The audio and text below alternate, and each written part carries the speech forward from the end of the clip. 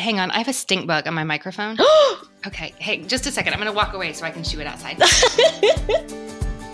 Hey readers, I'm Anne Bogle, and this is What Should I Read Next, episode 224. Welcome to the show that's dedicated to answering the question that plagues every reader. What should I read next?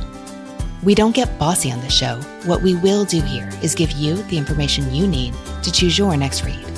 Every week, we'll talk all things books and reading and do a little literary matchmaking with one guest. Readers, you know what we do here. Each week, I help a guest and hopefully some of you choose your next read. Well, I hope this week you're planning on making your next read my next book. Don't Overthink It. Don't Overthink It comes out March 3rd, so right now you still have a chance to pre-order yourself a copy and snag the bonuses we put together for all those who pre-order. So right now, call your bookstore and ask them to order you a copy or click one of the links in the show notes on your podcast player. Then you can enter your receipt number and email address into our pre-order form, also linked to the show notes. That's at overthinkbook.com. You'll get instant access to the Don't Overthink It video course, which is already helping readers. You also get an access code for a free ebook of my second book, an essay collection called I'd Rather Be Reading, The Delights and Dilemmas of the Reading Life. And then after release, you also get a code for a free audiobook version of Don't Overthink It. Readers, this is your only opportunity to get the book in 2 formats for the price of 1. If you're listening now and are inclined to buy the book, a pre-order would help me so much. In today's publishing landscape, pre-orders are so important. At this point in the process, what pre-orders do is build buzz, nudge reviewers to give a book coverage, and determine marketing budgets. 3 things that are hugely important to a book's success. Many of you have kindly asked what you can do to support me as a podcaster and as an author, and right now, your pre-order would be such a help. And if you then wanted to tell your friends about the book, that would be amazing. Pre-order Don't Overthink It wherever new books are sold, including at your favorite independent bookstore. Thanks in advance, and happy reading. Like many readers, today's guest, Lacey Young, is creative, but her writing hobby is beginning to clash with her book selections. So she came to me with the question, how do I pick books that inspire me to write without being too influenced by authors who write in my genre? It's a tricky problem, but it's totally one we can work through. You'll hear why these days Lacey is ready to steer her reading life toward more challenging waters, and also ready to tackle the titles on what her husband jokingly calls her bookshelf of shame. Longtime listeners, you know I have thoughts about that phrasing, and I can't wait to talk all about it with Lacey and with you today. Let's get to it. Lacey, welcome to the show. Thank you so much, Anne. I have to say everybody in my family knows that I'm speaking with you today. Do you come from a family of readers? You know, it's funny. I don't. Neither of my parents are particularly big readers. My mother is a fan of thrillers, but my dad doesn't read at all. But the one great service they did for me, or at least my mother did, was make sure that I read a lot when I was growing up. So they always brought me to the library, and it was just a sure thing from then on, really. Now, I know you're in Calgary now. Is that where you grew up? I actually grew up in a small northern town in Alberta, 8 hours north of Calgary. You know, so when I was growing up, there wasn't a whole ton to do except really go to the library. You know, we have really long winters, so I often found myself sort of cooped up with a book indoors because, you know, when it's minus 20 outside, you can't really do much. Oh, that hurts. Yes. But it's great reading weather. It is. I think part of my journey towards being a reader was also encouraged by the fact that when I was growing up, I was not always in the best of health. So I spent a lot of time indoors. You have to really amuse yourself when you're inside and everybody else is outside. But I can't regret any of it because it's really such a huge part of my life now. What you said puts me in mind of something that happened in my childhood. Our experiences, I imagine, are not the same. And at the same time, I do vividly remember this time when I was babysitting in my regular babysitting job I had for this little girl, filling the gap between when her school ended and when her mom got home. And I realized in the course of our afternoon that she had chicken pox. And I had never had chicken pox. And I am old enough that the vaccine was not routinely administered when you were a child. There was no vaccine to my knowledge. This is something I got as a late teen or maybe early adult. But I thought it's highly contagious. I've never had it. She has chicken pox. I'm going to miss school for 2 weeks. So in the course of the 2 or 3 hours we spent together, I went from shock anger to just full on planning. Okay, I'm going to be stuck at home for 2 weeks. My parents have had it. That's going to be fine. Can I get like the Teach Yourself German cassette tapes from the local bookstore?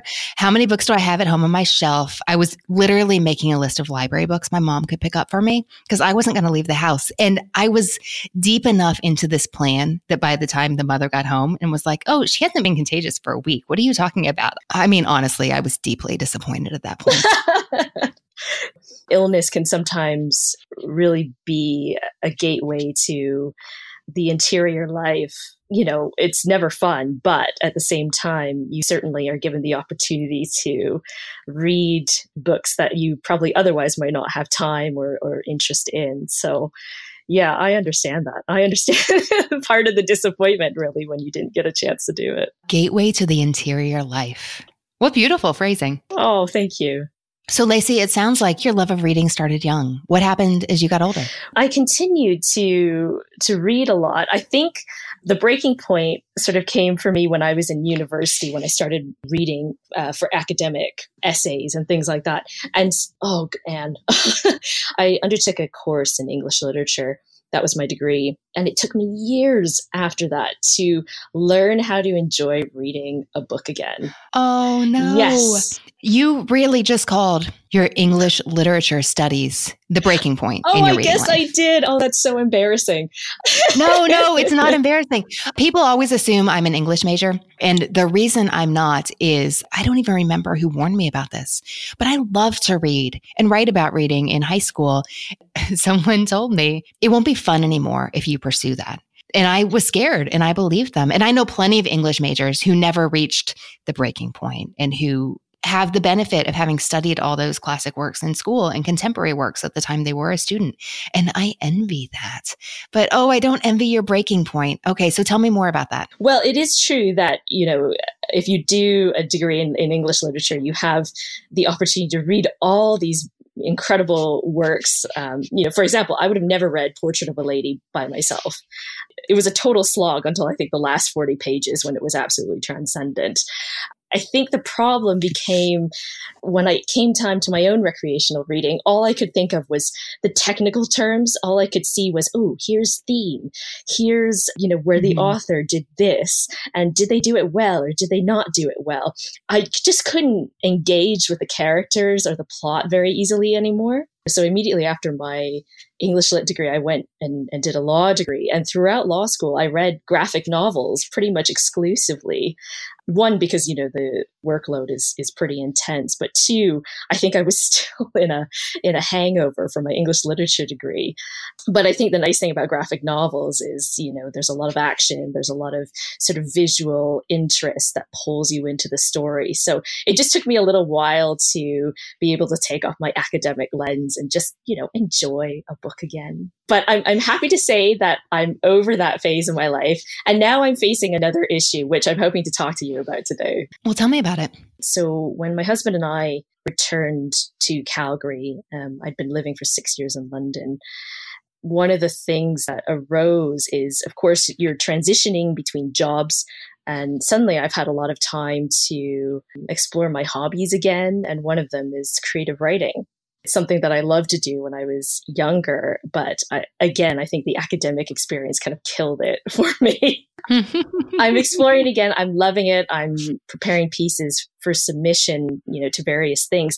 But the problem that I'm facing now is as I write my own stuff, I find it so difficult to concentrate on other people's works. And it's the most dismaying thing in the world because, if you want to get better as a writer, you have to read. And I've never, aside from, that blip in university, I've never had a problem just sort of continuously reading. And now I find myself sort of between books, flipping through books, reading a couple pages here and there, and just never settling into one work. And it is so disconcerting. Do you have a theory for what you think is going on? I suspect that one of the issues is that when you're writing, you're trying to find your own voice, your own style.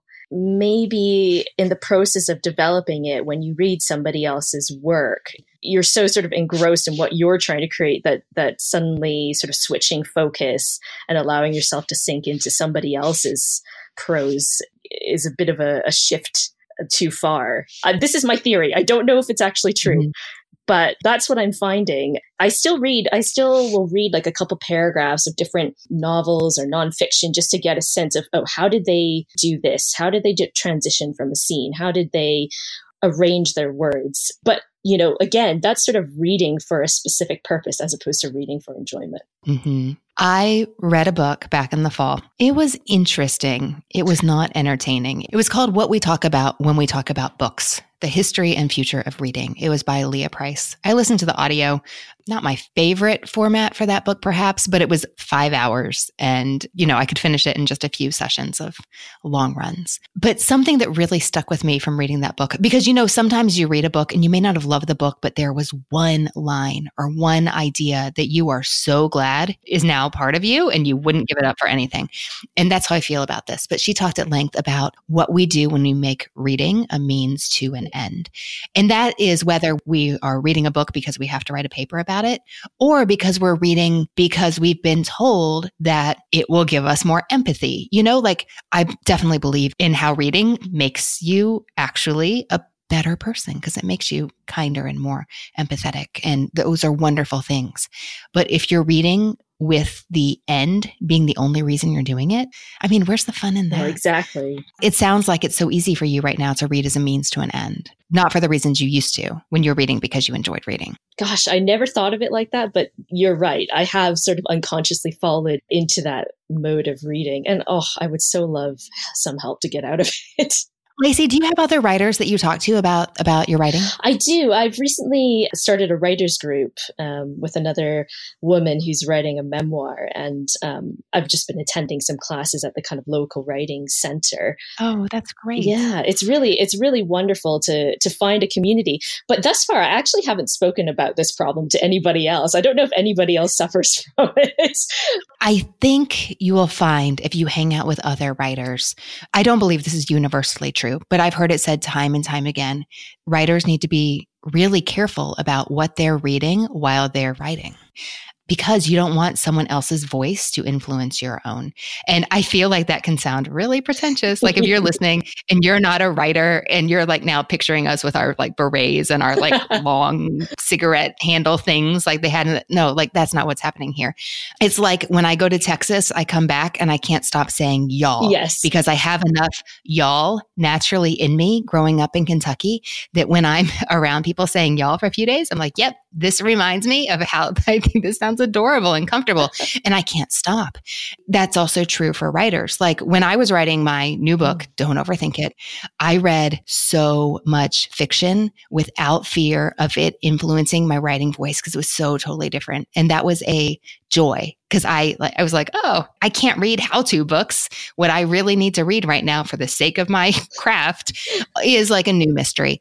Of course, like good style is good style, but I wasn't afraid that I'd read Louise Penny and then suddenly start sounding like Louise Penny in my like personal growth book, And is this the kind of thing you're talking about? I think it could be. Yes, it is definitely unconscious, but I never thought about maybe just trying to read a book in a genre that is so totally different and maybe not something that I usually read. So for example, I don't typically tend to read mysteries. I do love it when, a book has a kind of mystery element to it, but I don't specifically sit down and read a police procedural, for example.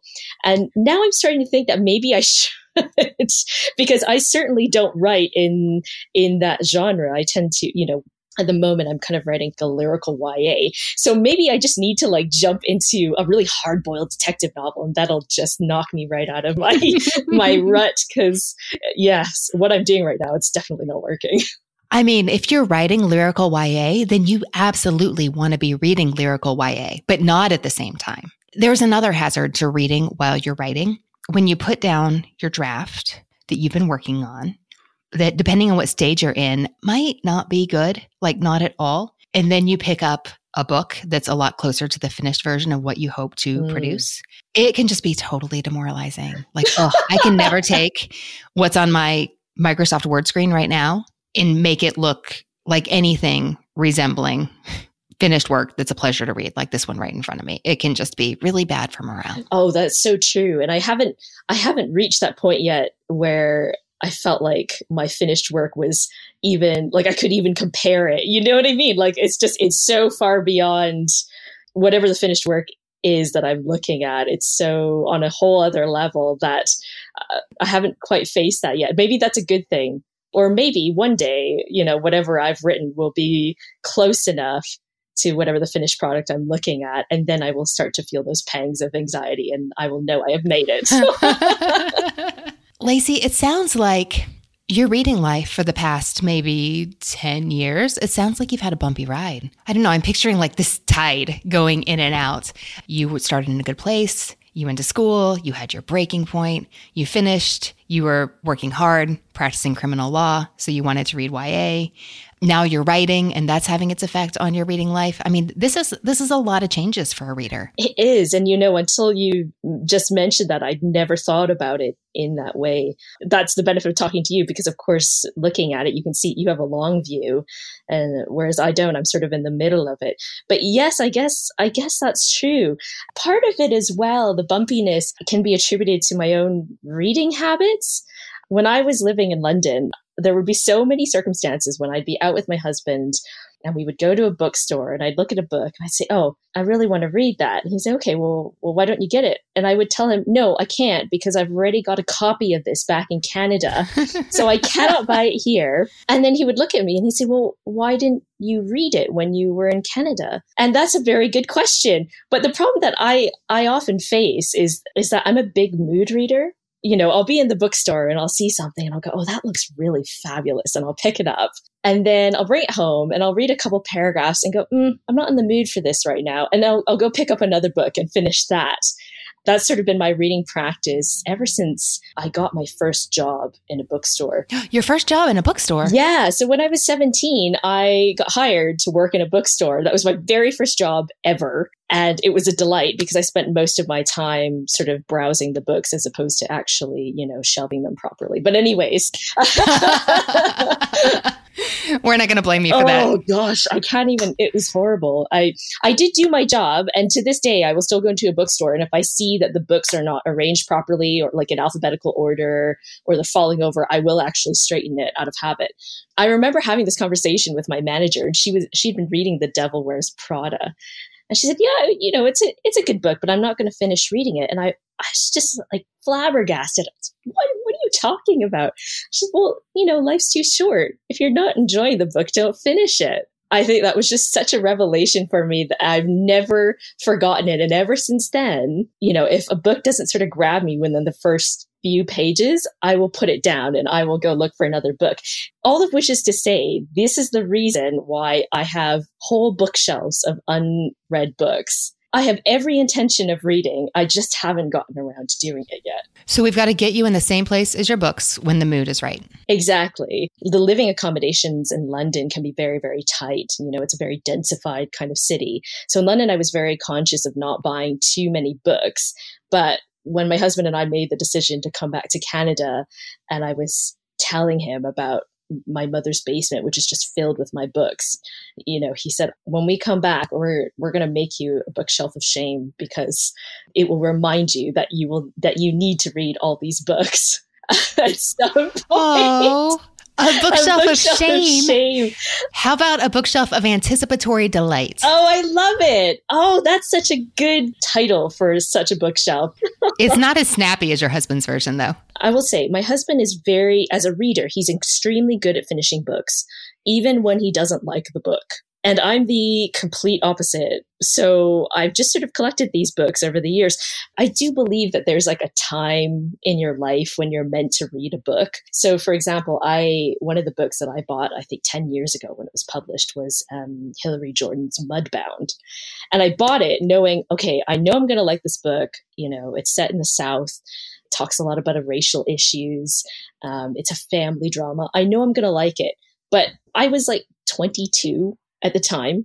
And things just sort of, I just never got around to it. But a couple of months ago, when I came back to Calgary, I sat down and I opened it and I read the whole thing, and it was totally engrossing. And I feel like reading it now, the emotional impact of the book was bigger than I think I would have experienced it to be when I was 22. Because it talks about marriage, it talks about infidelity, and I'm in that space in my life now where I can understand those experiences. Mm-hmm. So in my defense, I may have a bookshelf of shame, but I do get around to reading them eventually. I mean, words are powerful, so I can see how one reader could call it that, but another reader could view it entirely differently. I'm thinking of our episode with Will Schwalbe. He talked about how he had all these unread books. When he needs a book to read next, he goes and shops his own bookshelves to find that next read. That's just a different way to approach the same collection of unread books. I like it because it sort of implies not an obligation, but a choice and joy, which is what reading really ought to be.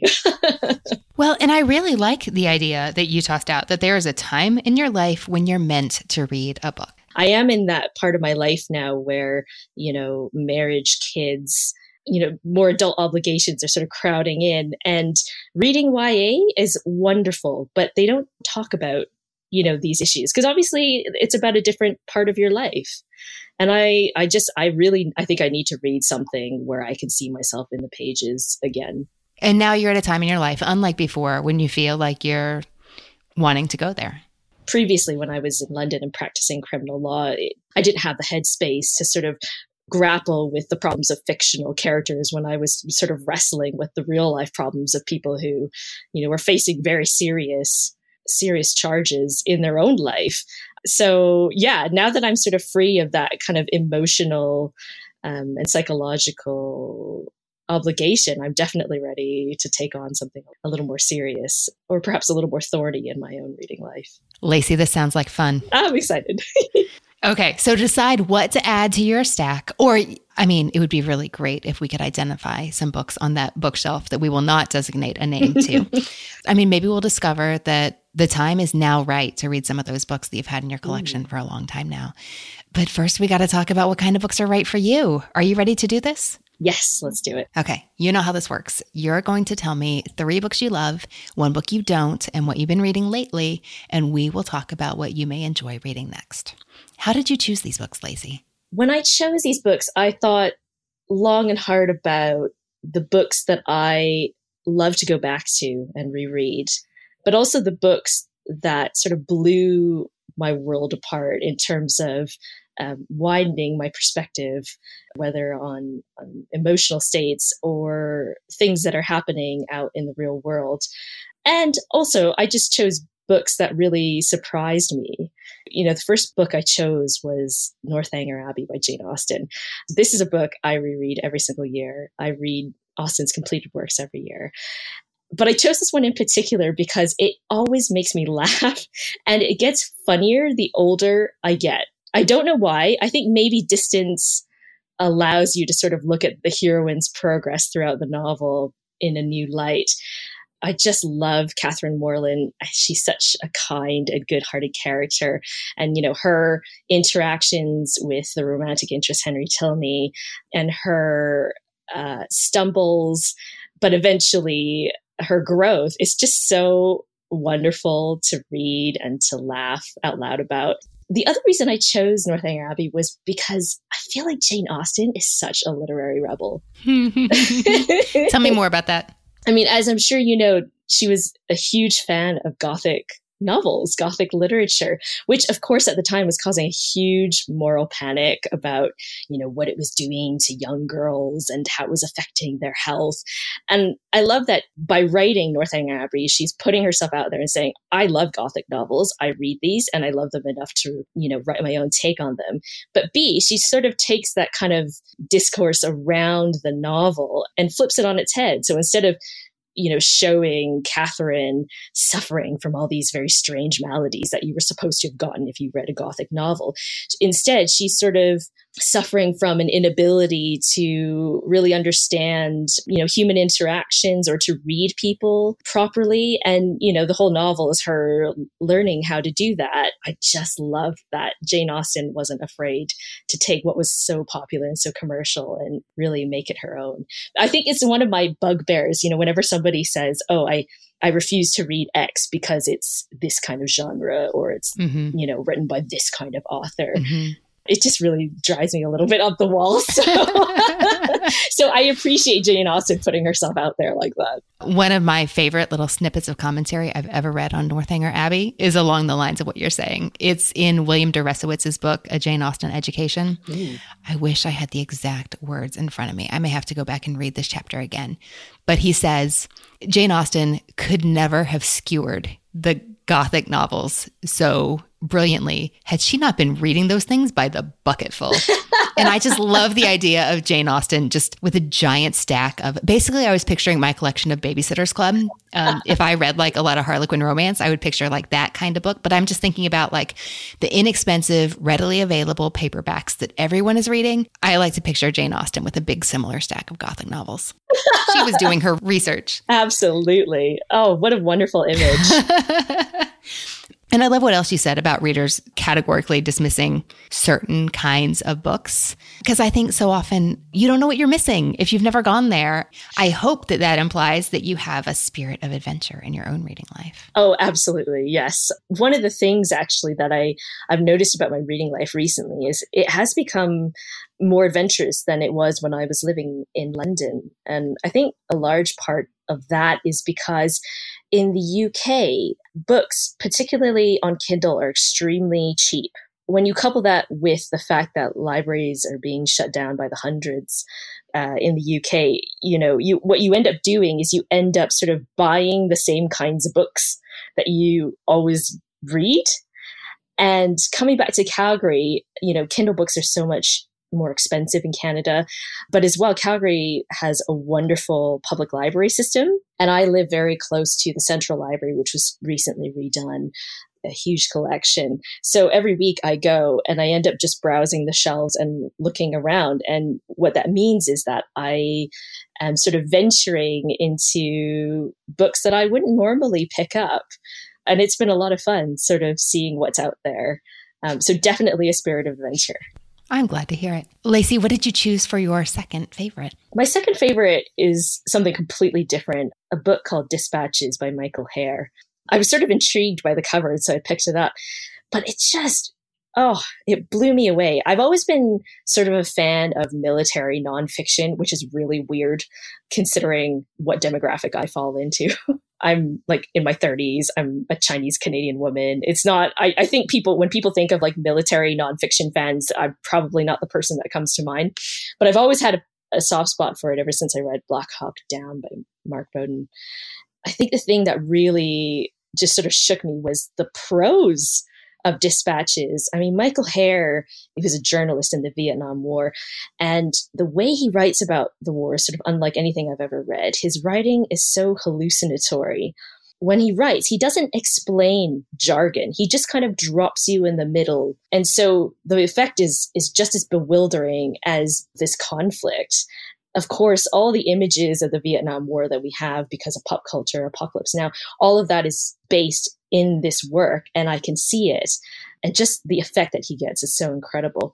But I also love the humor that he uses in it and the way he is able to examine the complicity of war journalists in conflicts, including his own. Oh, interesting. Yeah, he's not afraid to examine it. And I really appreciate that kind of honesty, especially in nonfiction. And the other thing that I thought was so intriguing about it is like it's almost like a mystery within a mystery. He talks about one of his friends and colleagues who was the son of Errol Flynn. Sean Flynn was his name, and he was a photojournalist, and he went missing in Cambodia during the conflict. His body has never been found. We don't know what has happened to him. So all throughout, his various essays about the war, there's this kind of haunting, unresolved mystery about his friend. I always think it's so interesting when the backstory of a nonfiction work is as intriguing as the work itself.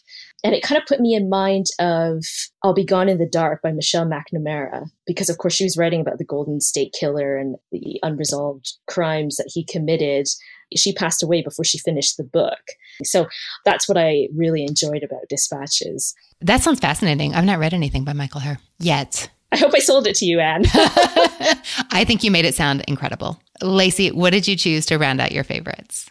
My third pick is a YA novel, because of course I love YA, so I couldn't not pick something from all those incredible works.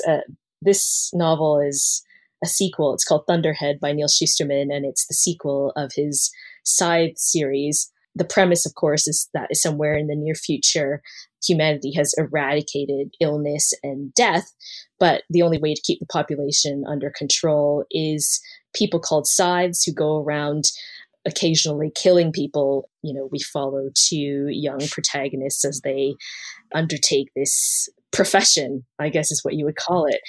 And I picked it because Scythe and Thunderhead are really the first books I've ever listened to on audio. I've never listened to an audiobook before. Last year, I saw that Audible in the UK was offering some sort of deal. So I thought, okay, let me try this out. I've never done this before, but it could be fun. And it was incredible. Greg Tremblay is the narrator for Thunderhead, and he does a wonderful job really distinguishing between all the characters, and his narration just sucks you in. The plot moves quickly, but it always feels like it's in a kind of unnatural unfolding. What I loved about Thunderhead is when I was reading it, it was like I was watching a movie. I could see it was so epic the way the scenes unfolded, and the emotion was so strong, especially by the end of it. And Neil Shusterman has such a fabulous way of taking very serious concepts and just spinning them out in a really entertaining way and exploring them in a very deep way without sort of making you realize that he's doing it. I've now actually introduced the series to my husband, and we listen to it on our car journeys out to the mountains when we go skiing. He's really gotten into it now too, so I'm really pleased. Yeah. Lacey, now tell me about a book that wasn't right for you. Oh, Anne. Okay. This book is a YA novel. It's The Last Voyage of Poe Blythe by Ali Condi. In my reading log, I have little ratings and little comments about what I liked and what I didn't like. And this was the only book last year that I gave a half star. Wait, what? I feel horrible because now that I'm the one, I'm trying to write my own stuff. I know how much effort and time and heart goes into these things, but I was so mad about this book. The first thing was when I picked up this book, I was like, oh, I'm so excited by this premise. It's awesome. It's a young, strong girl, the captain of her own ship. She lives in this kind of dystopian world.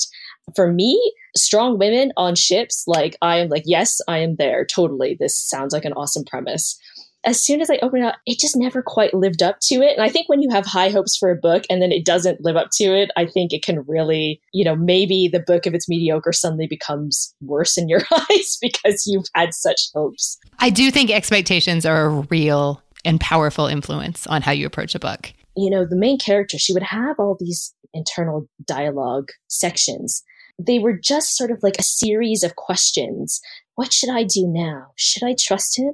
How can I know that I should trust him? What should I do about this? And it wasn't once or twice. It felt like every chapter had a very long paragraph of this litany of questions. I just found that it took me out of the story. And I think perhaps if it had been shown in a different way, I wouldn't have been so baffled by all these questions that were sort of littering. Mm-hmm. I wonder if that might have read differently to you if you had been a teen reader. That's a really good point. I mean, I don't know how you were when you were a teenager, but when I was a teenager, I was probably has a lot of annoying questions. Very self-involved, right? Everything is about you and what you're going to do next, and totally developmentally appropriate. And yeah. You're right. Oh gosh. Now I might have to go back and reread this book. I mean, I've read and loved many YA books, and many adults read and love YA novels, and many teens read and love adult novels. So I'm not saying stay in your lane. It's not written for you. I'm not saying that at all. But I am saying sometimes what an author is doing doesn't make sense to us as a reader if we don't understand why they're doing it. So I'm just asking if that's a possibility. I think it's definitely a possibility, and it's one that I've never considered before. There were other issues that I had with the book. I mean, the other one was that, and this is totally my fault, I thought it was a standalone novel. So when I got to the end of the book and I realized that nothing had really resolved and that there was going to be continuation, I was so sort of confused. I really probably should have just done my research. But, you know, when I picked up the book and read the synopsis, I thought, oh, sometimes you're just in the mood to read a standalone book as opposed to one that's part of a trilogy. As we're talking, I sort of feel like maybe my opinions of this book say far more about me and my expectations than the book itself. I mean, I think that's true, but I don't think that's a bad thing. I mean, when you're talking about a reader reading a book, there's the reader and the book both in that equation. I mean, that's how you have a reading experience. So of course it says a lot about you as a reader, and that is the information that we rely on to choose our next read, and that is okay. Makes me feel slightly less guilty. Lacey, what are you reading now? The books that I managed to finish recently, one of them is called The Death and Life of Zebulon Finch by Daniel Kraus.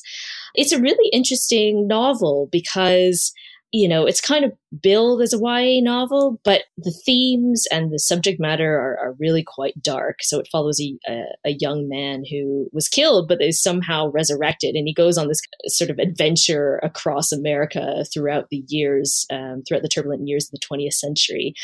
As a narrator, he's really engaging. I love it when protagonists have very strong voices, and his voice is very unique. You know, he uses really ornate language, and that's totally in keeping with his character because he prides himself on being very eloquent. Though I have to say, I wouldn't recommend it for highly sensitive people because, you know, it deals with possible animal mutilation and things like that. You know, it gets quite grim. So if you're able to stomach it, it's a really fun read.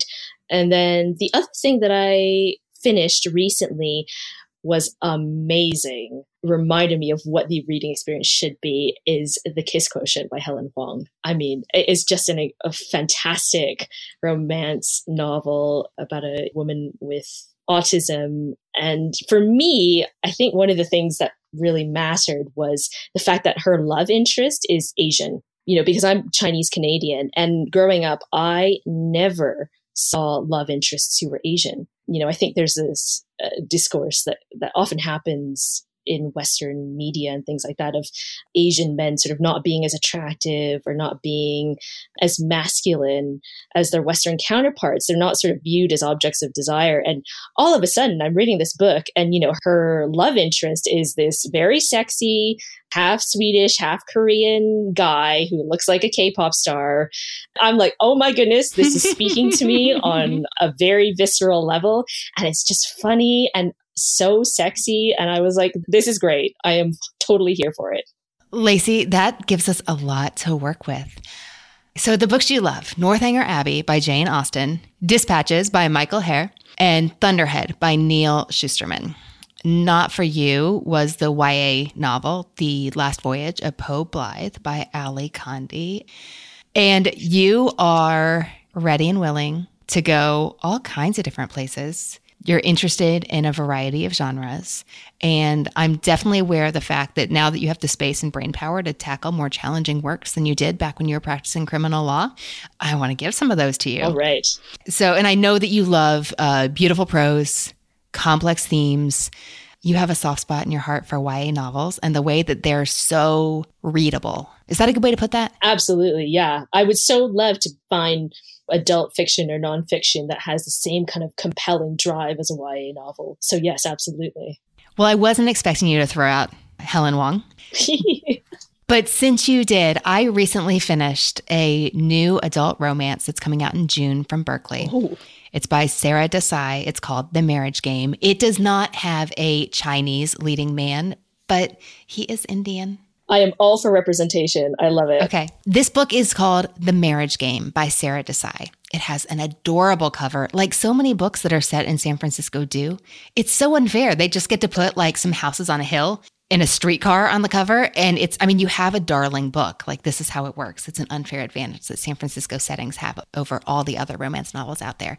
It's not like the openest of open doors, but there is definitely some sexy time in this book. So readers, heads up.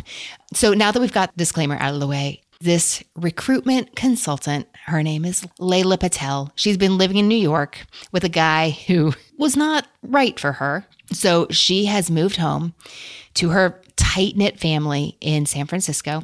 They all live close to each other. Her family lives right by the Indian restaurant that her parents have been running for a really long time. So she comes home to lick her wounds and put her life back together, and to do it under the loving supervision of her family. But as soon as she gets home, her dad has a heart attack and she's devastated, needs to pull it together. And this is really sad. And so I need to tell you that this is definitely a fun, funny, lighthearted book. But because her dad has had a heart attack, that is the only reason she's willing to indulge him when she finds out that he has posted her profile on a really funny website that has a hysterical name. And I wish I had the book in my hand so I could look it up. I didn't know when I was reading that this detail was going to be needed on What Should I Read Next very soon.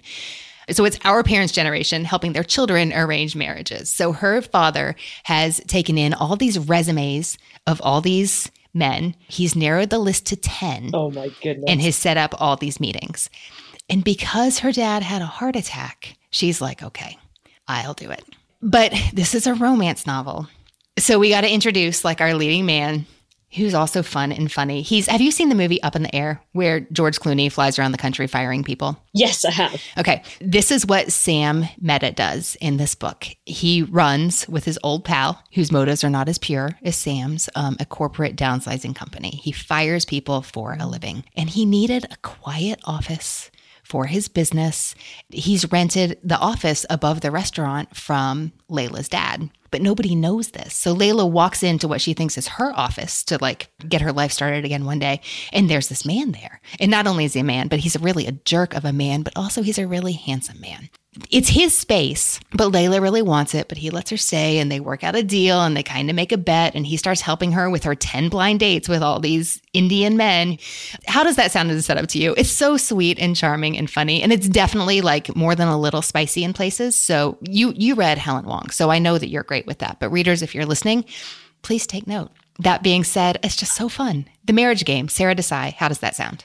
It sounds wonderful. You can't see it right now, but I was smiling ear to ear when you were describing the setup. There's something about romance tropes and like, the inevitable meet cute. Oh, I love it. It's fun. And I really like her. Layla is unapologetic about her life. So fun. I was really cheering them on. And also there are enough food description in this book where I was like, I need lunch. I need lunch right now. That's amazing. Okay. Am I allowed to recommend a YA novel to you? Yes. Yes, you are. I actually thought this was an adult novel. And then when I looked it up, I realized, no, this is actually being reviewed. It is a children's publication like YA novels are. Have you read The Strange and Beautiful Sorrows of Ava Lavender? No, I haven't. Good. I'm so glad. So this novel is about 5-ish years old. And what I love about it for you is that it has a lot of substance, a lot of heart. The writing is beautiful. It's whimsical. It's got a strong magical component because this is about a girl who is completely normal in every way, except she was born with wings. Tiny, tiny detail. Oh, wow. The writing is really gorgeous. Did I already say that? And also it is incredibly fast paced. So you're looking for a book that has that addictive, I just need to keep reading feeling. I think this could be good. This is by Leslie Walton. This is her debut, actually.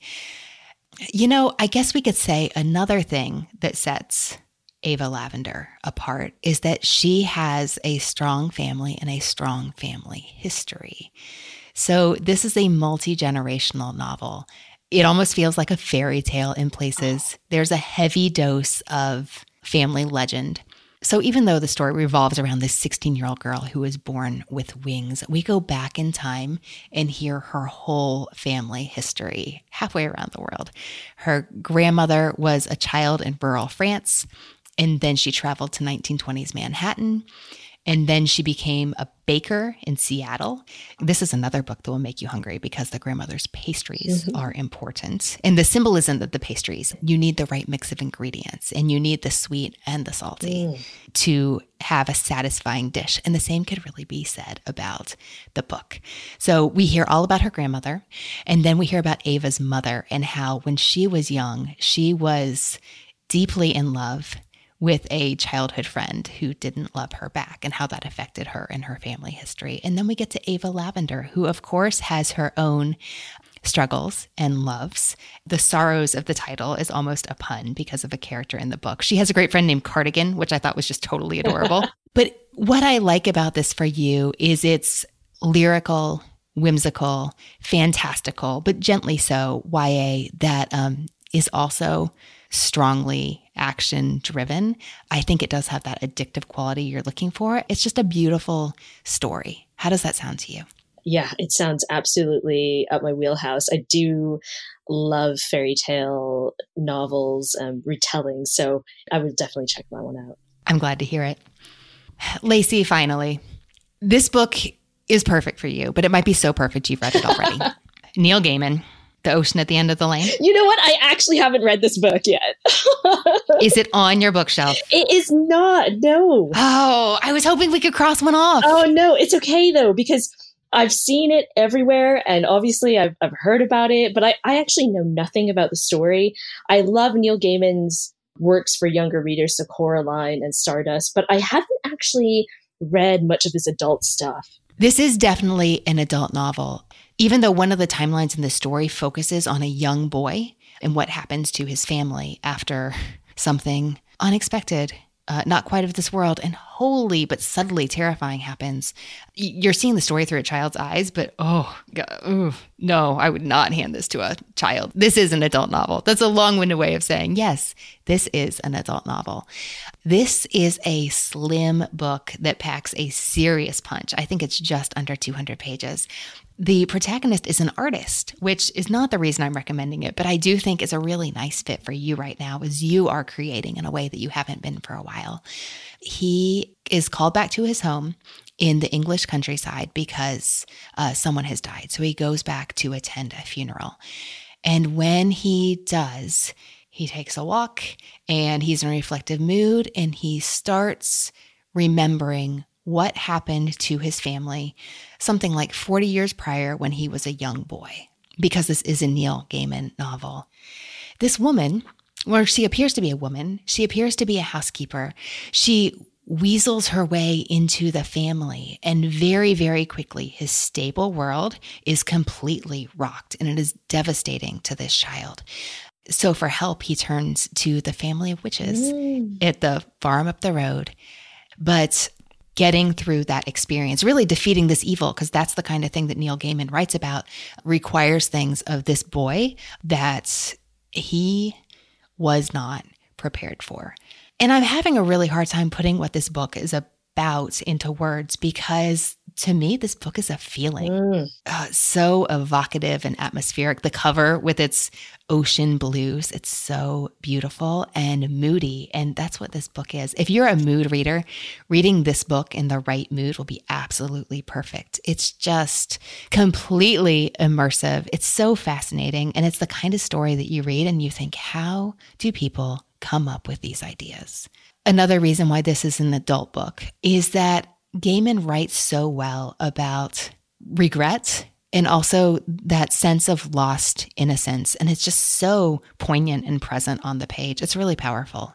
How does that sound? My heart is just so gripping with emotion just listening to it, because I mean, you said that you didn't feel like you were describing it. I really understood it, because even if you don't talk about the plot, but just the fact that it's about memory and distance from a childhood that sort of went off the rails a little bit. I think that's so intriguing, because, you know, often in YA novels, you're telling it in a particular time and place, and you don't have that perspective yet that you have on those experiences when you're older. And it sounds like this book sort of combines the best of both worlds into one. I hope so. So, Lacey, of those 3 books, we talked about The Marriage Game by Sarah Desai, The Strange and Beautiful Sorrows of Ava Lavender by Leslie Walton, and The Ocean at the End of the Lane by Neil Gaiman.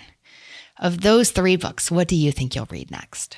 I think I'm going to start with The Strange and Beautiful Sorrows of Ava Lavender by Leslie Walton. Well, I love the sound of that, and I can't wait to hear what you think. When I read it, you will be the first to know, Anne. Well, I can't wait to hear. Thank you so much for talking books with me today. Thank you so much.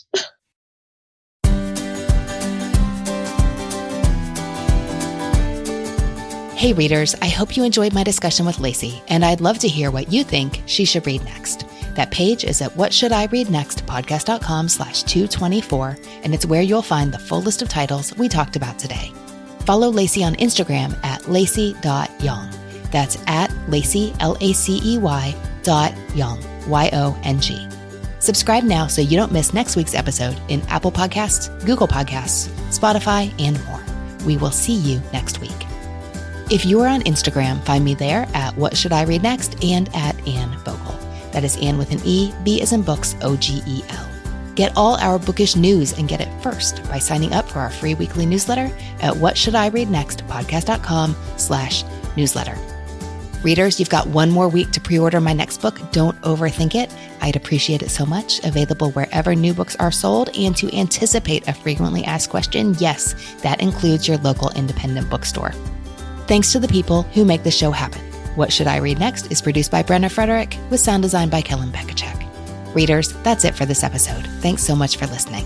And as Rainer Maria Rilke said, how good it is to be among people who are reading. Happy reading, everyone.